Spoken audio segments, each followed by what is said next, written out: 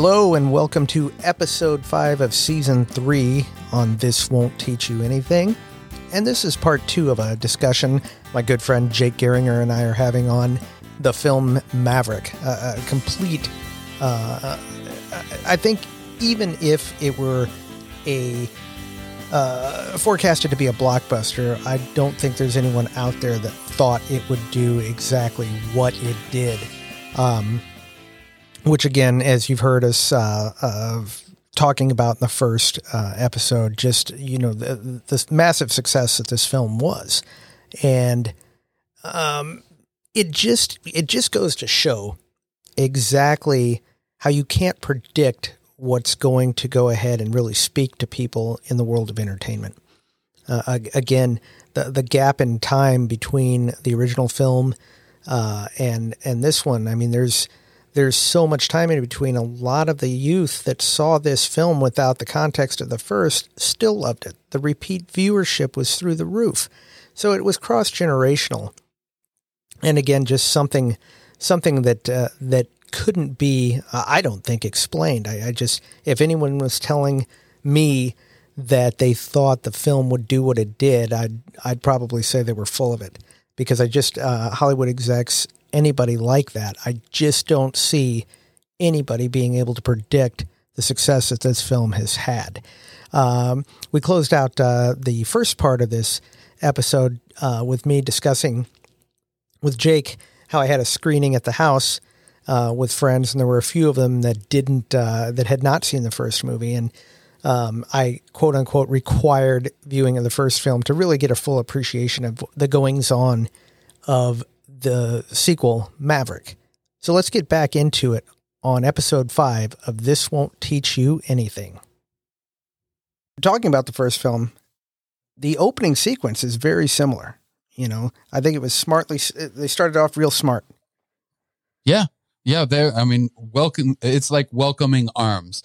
Like you haven't seen somebody, an old friend for years, and there they are. And it's just like, come on in. The water's fine. We're going to have a good time together. Yep. And similar beginning, similar title card, similar everything. And when I was watching it, like it was opening weekend. It wasn't the opening night like you, but it was opening weekend. And so when you hear that and that gong, when the Top Gun comes up, everybody's like, woo, yep, cheering along. And then when the Kenny Loggins song comes in there, Danger Zone, everybody, oh yeah, it was just a riot in there. It was so much fun. Yeah, it was. And that, mentioning again, the friends I had over from work that were at the viewing I had, the ones specifically that had just watched the original a few days earlier, I overheard one of my friends, her tell her boyfriend that, this is just like the first one, so in a good way. Yeah. But yeah, again, another reason to see it in the theater is the sound. That big hit right before the Top Gun, and when Top Gun hits the screen, you need to feel that, and then the jet engines kick in and whatnot. So again, opening on a carrier, with cutting right into the danger zone. Maverick out doing his thing out there. So it's nowhere close to that at all. That was just this is what we're getting into. I know you guys know it from before. Yep. Let's just feel good getting off with a good start. Yep. 5 minutes. We'll give you 5 minutes of what you know, and then we'll go ahead and catch up where Maverick's been. Totally. Yeah. And it worked good. I mean, that's the hook, right? Mm-hmm. That's what people came there to see because they love the first one. And for the people that didn't see the first one, that's still a great hook because, I mean, we all know it's awesome. Yeah. I mean, it's fighter planes landing on a carrier taking off. It is awesome. I don't know that you could say it any better than that. It just is. Right? I mean, if every movie started out that way, it would be awesome. If Marriage Story started off that way, it would have been so good. With no explanation as to why they're doing it. They just started off that way and then tell their story. Yes. Yeah. Different marriage story, but it's still a marriage story. So, yeah. And again, if you hadn't seen the first film, you're introduced to Tom Cruise's character, Pete Mitchell, call sign Maverick. And you get in the first, it's smartly introduced the way that his character is introduced. You understand where that call sign comes from. Oh, for sure. You know, right. and in the first 10 minutes with his character, you understand a lot about who he is and how he's not changed much from what he was in the first film. No, he did not fall in line. He didn't. The orders. I mean, he had to be reintroduced to. They're called orders. You know, they have to like try to wheel him in. But that's what makes him so valuable in this movie, was because they need somebody like that who is thinking outside of the box and is important for anybody to get out of those restrictions to be able to do something in a time like this. Yeah, definitely. And go ahead and, I don't know if you remember the film, The Right Stuff. Did you ever see that one? Yeah. Well, I was going to bring that up because of Ed Harris. Yeah. And in there, you know, the Maverick character, there's a scene in The Right Stuff. Air Force pilot Chuck Yeager is played by Sam Shepard in The Right Stuff. Right. There's a real life event that happened that was really, I'm 100% sure, I haven't read about it or seen it anywhere, that the test, the plane testing that they're doing, that Maverick's a test pilot on the Dark Star is what it's called. Yeah. There's a scene there where, you know, Chuck Yeager is trying to break a speed record in this experimental aircraft, and it comes apart at altitude, and he makes it back down. It had to be based off of that. I'm sure it was. Yeah. And just that feeling, because he's almost up in space, and to do that similar thing, being the fastest man ever. I mean, that's what Chuck Yeager was, and that's what they were trying to do, to be able to get up into space and to land on the moon. And Ed Harris did that from The Right Stuff and Apollo 13. So for him to be on the other side of it this time, we're like, I don't care about that. He's in like rules, but he's been on the other side of it as an actor. So it's pretty great to be able to see those. And for me, I think that's what like film geeks or film people love seeing, when they're juxtaposed to what they've done before. And somebody like that, where like they were the rule breaker and now the rule maker. And so it's pretty great to be able to see those things come full circle in the film world. Oh, definitely. And with that scene, with the test pilot footage that they're again testing on that experimental aircraft, again, it's showing you the character, the type of person that Maverick is. With him, not only, you know, he is that guy that just wants to keep pushing the envelope, but he's also a guy that realizes, you know, the team that is built with him to go ahead and do this testing on this, the engineers, his crew chief, Hondo, great call sign. Yeah. They're all going to be out. You know, they'll be reassigned to something else, but, you know, as a team, they'll be out if that program gets shut down, which is what Ed Harris is coming to do.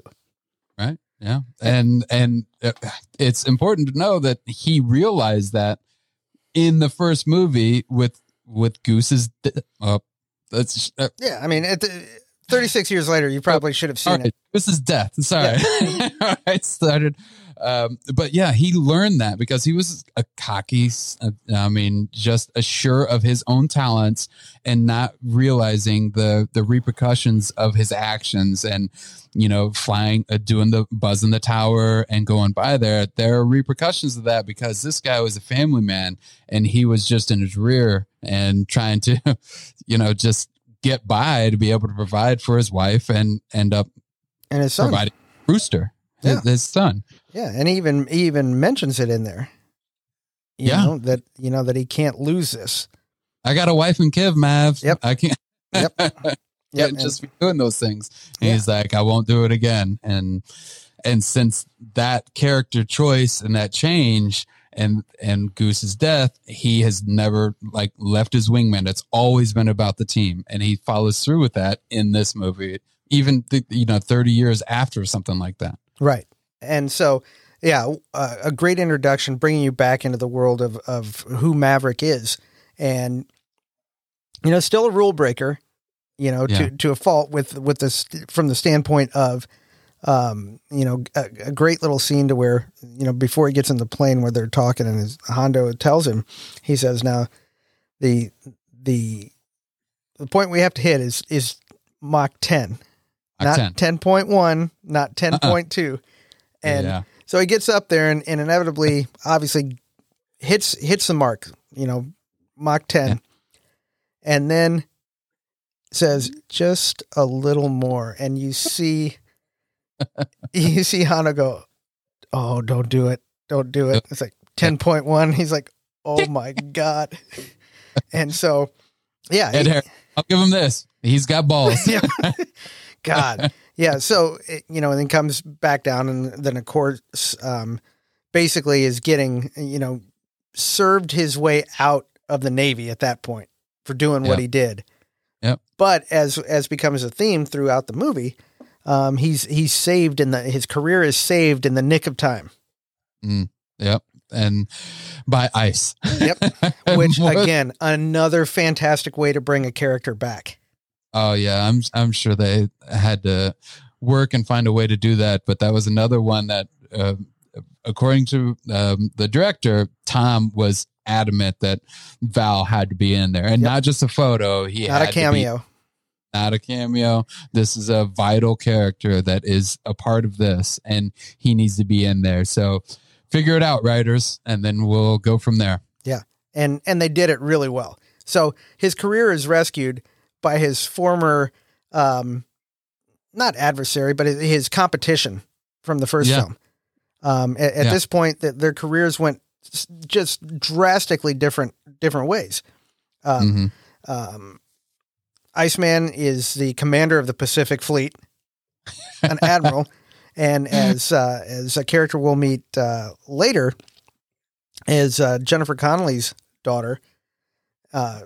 Remarks later when she introduces him as, you remember Captain Mitchell, and she says, Captain still. So, he hasn't gone very far in terms of rank in the military, but it's not what he's interested in. No. He's not interested in climbing the ladder that way. He'd be the first to tell you that he's a pilot. Right. Yeah. And that's what he's always wanted to be. He just wants to be able to fly and help out other people as far as part of the team, a part of a team. Teamwork. Teamwork. So he gets called back. He gets called back to Top Gun after all these years. To which it's orders. Yeah, absolutely. It wasn't an invite. It was they're called orders. That's exactly right.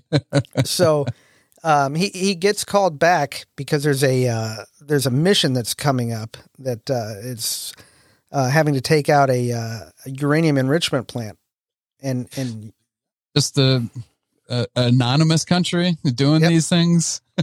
Yep, in violation of some treaty somewhere. And so he gets there and they brief him on the mission. John Hamm plays I'm not even sure what his character's real name is, but call sign Cyclone. And the other admiral is Warlock. Warlock, yeah. Was he wasn't in the first one, was he? No. Nope. But they seem familiar. Yeah, like they and Maverick knew each other along the line somewhere. Yep, had maybe flown together at some point or something. Yeah. Again, one's an admiral, one's a captain. So that's true. Now he gets briefed, and it's early on that he thinks that they're wanting him to fly this mission and put together a team, and they're like, no, we don't want you to fly it, we want you to teach it. Yeah. And so it's at this point that they go ahead and show him who they're bringing in from previous Top Gun classes, who all finished. Right. First. These are great. This is no longer school time. This is like real IRL in real life. Right. Yeah, they've already passed it. They are, as you heard a lot in the first film, the best of the best. Elite best of the best. Yep. We'll make you better. Classic. Tom Skerritt. He's great. Oh, yeah. Viper. Oh, Viper's great. So, I mean, we should have done like a quote meter on this. I'd be quoting. But yeah, keep score at home. Keith said drinking game. Yes, absolutely. Every time we mention a quote, then response at home. So, they start bringing up the pilots that they've called back, and one of them is pretty familiar to Maverick. Yeah, familiar. It's part of the family almost. And the great thing about that was when he walks in, he's kind of a maverick on his own, because when he walks into the bar, he's not in uniform. Not at all. He's just strolling in, Yep. and so he's got a little rebel to himself as well. And an interesting thing, the call sign is Rooster. His dad was a goose. So there's some bird-like similarity there. Mm-hmm. So I wondered why it was Rooster, though.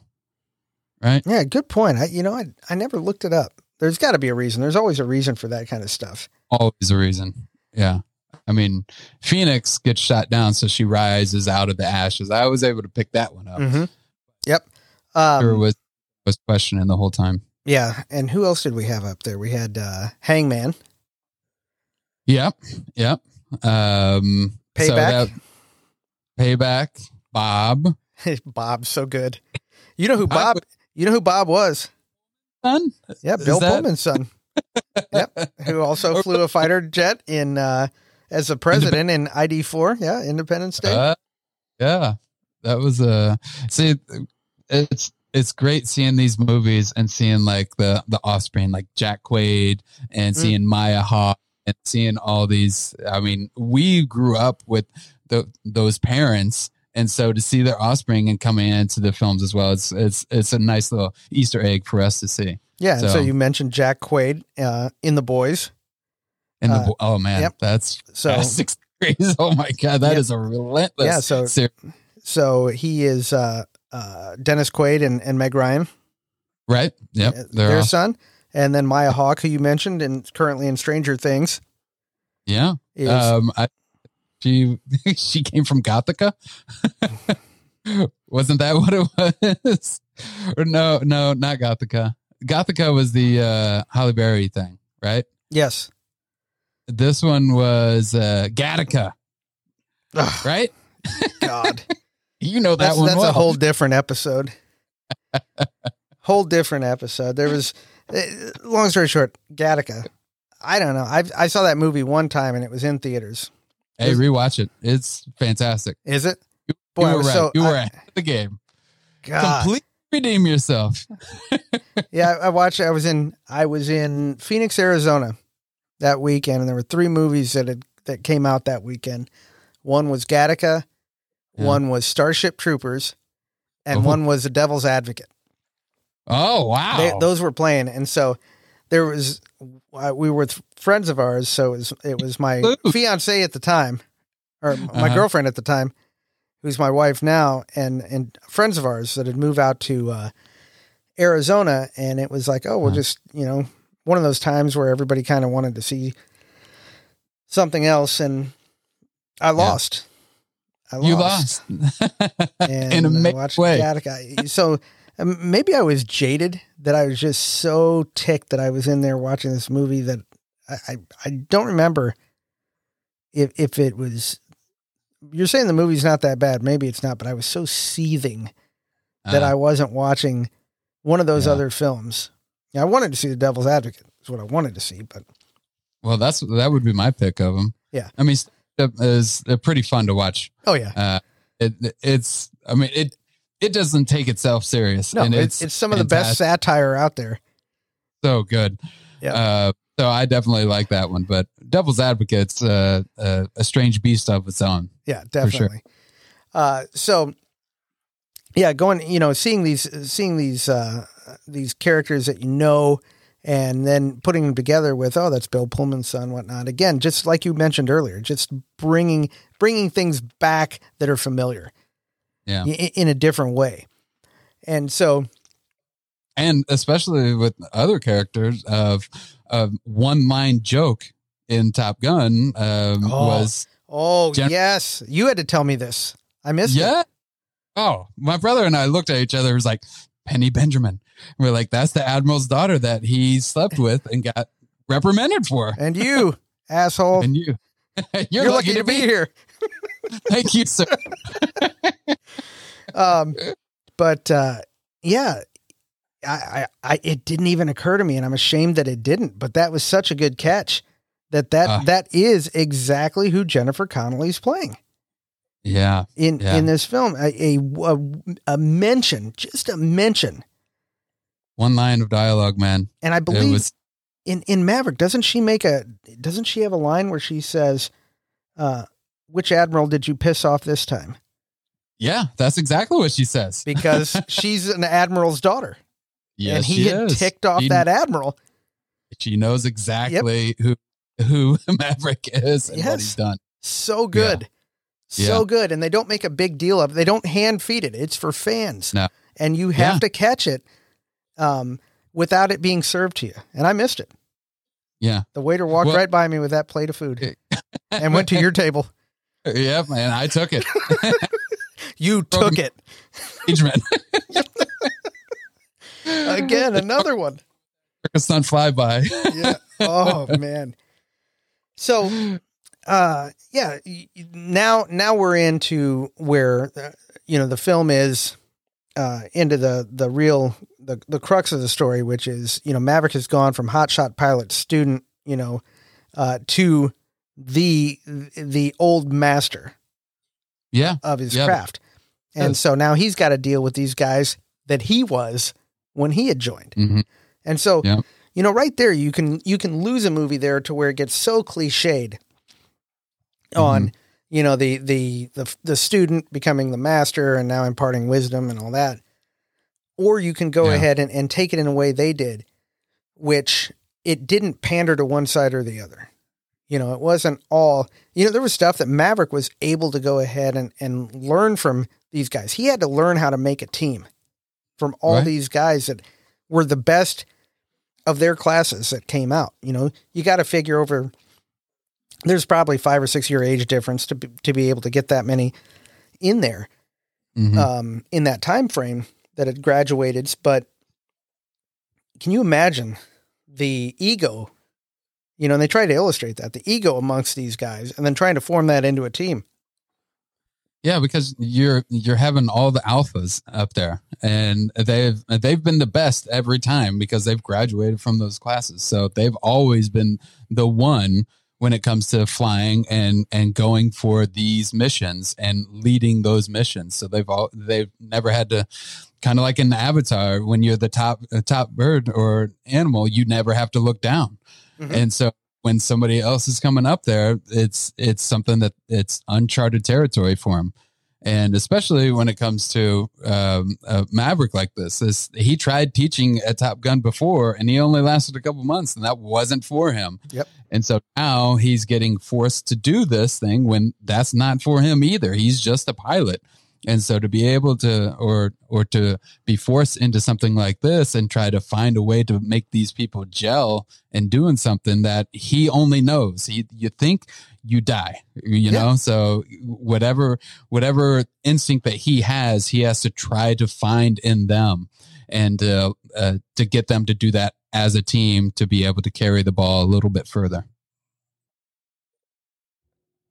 That's going to do it for episode 5. I know we've historically gone for marathon. I think the longest show we did was based off of A Star is Born way back on episode 2 of season 1, but we're breaking it off into more bite-sized bits because, as you know, my friends and I can go on at length about films, music, and whatnot. So in order to go ahead and just, make it easier to digest, we're breaking these into smaller episodes for your enjoyment.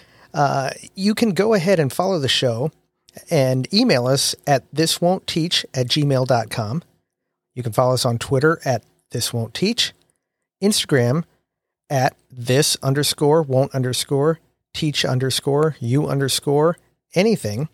And then you can follow our Facebook page at This Won't Teach You Anything. Again, I can't thank you all enough who've stuck with me and enjoyed the show. I'm assuming because there's a lot of repeat listeners, and I really do appreciate it. If there's something that you want to throw at us to discuss, I'd be happy to go ahead and hear from you.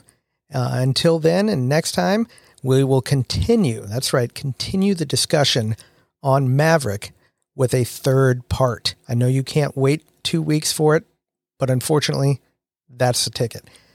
Again, thanks for listening, and we'll see you next time on This Won't Teach You Anything.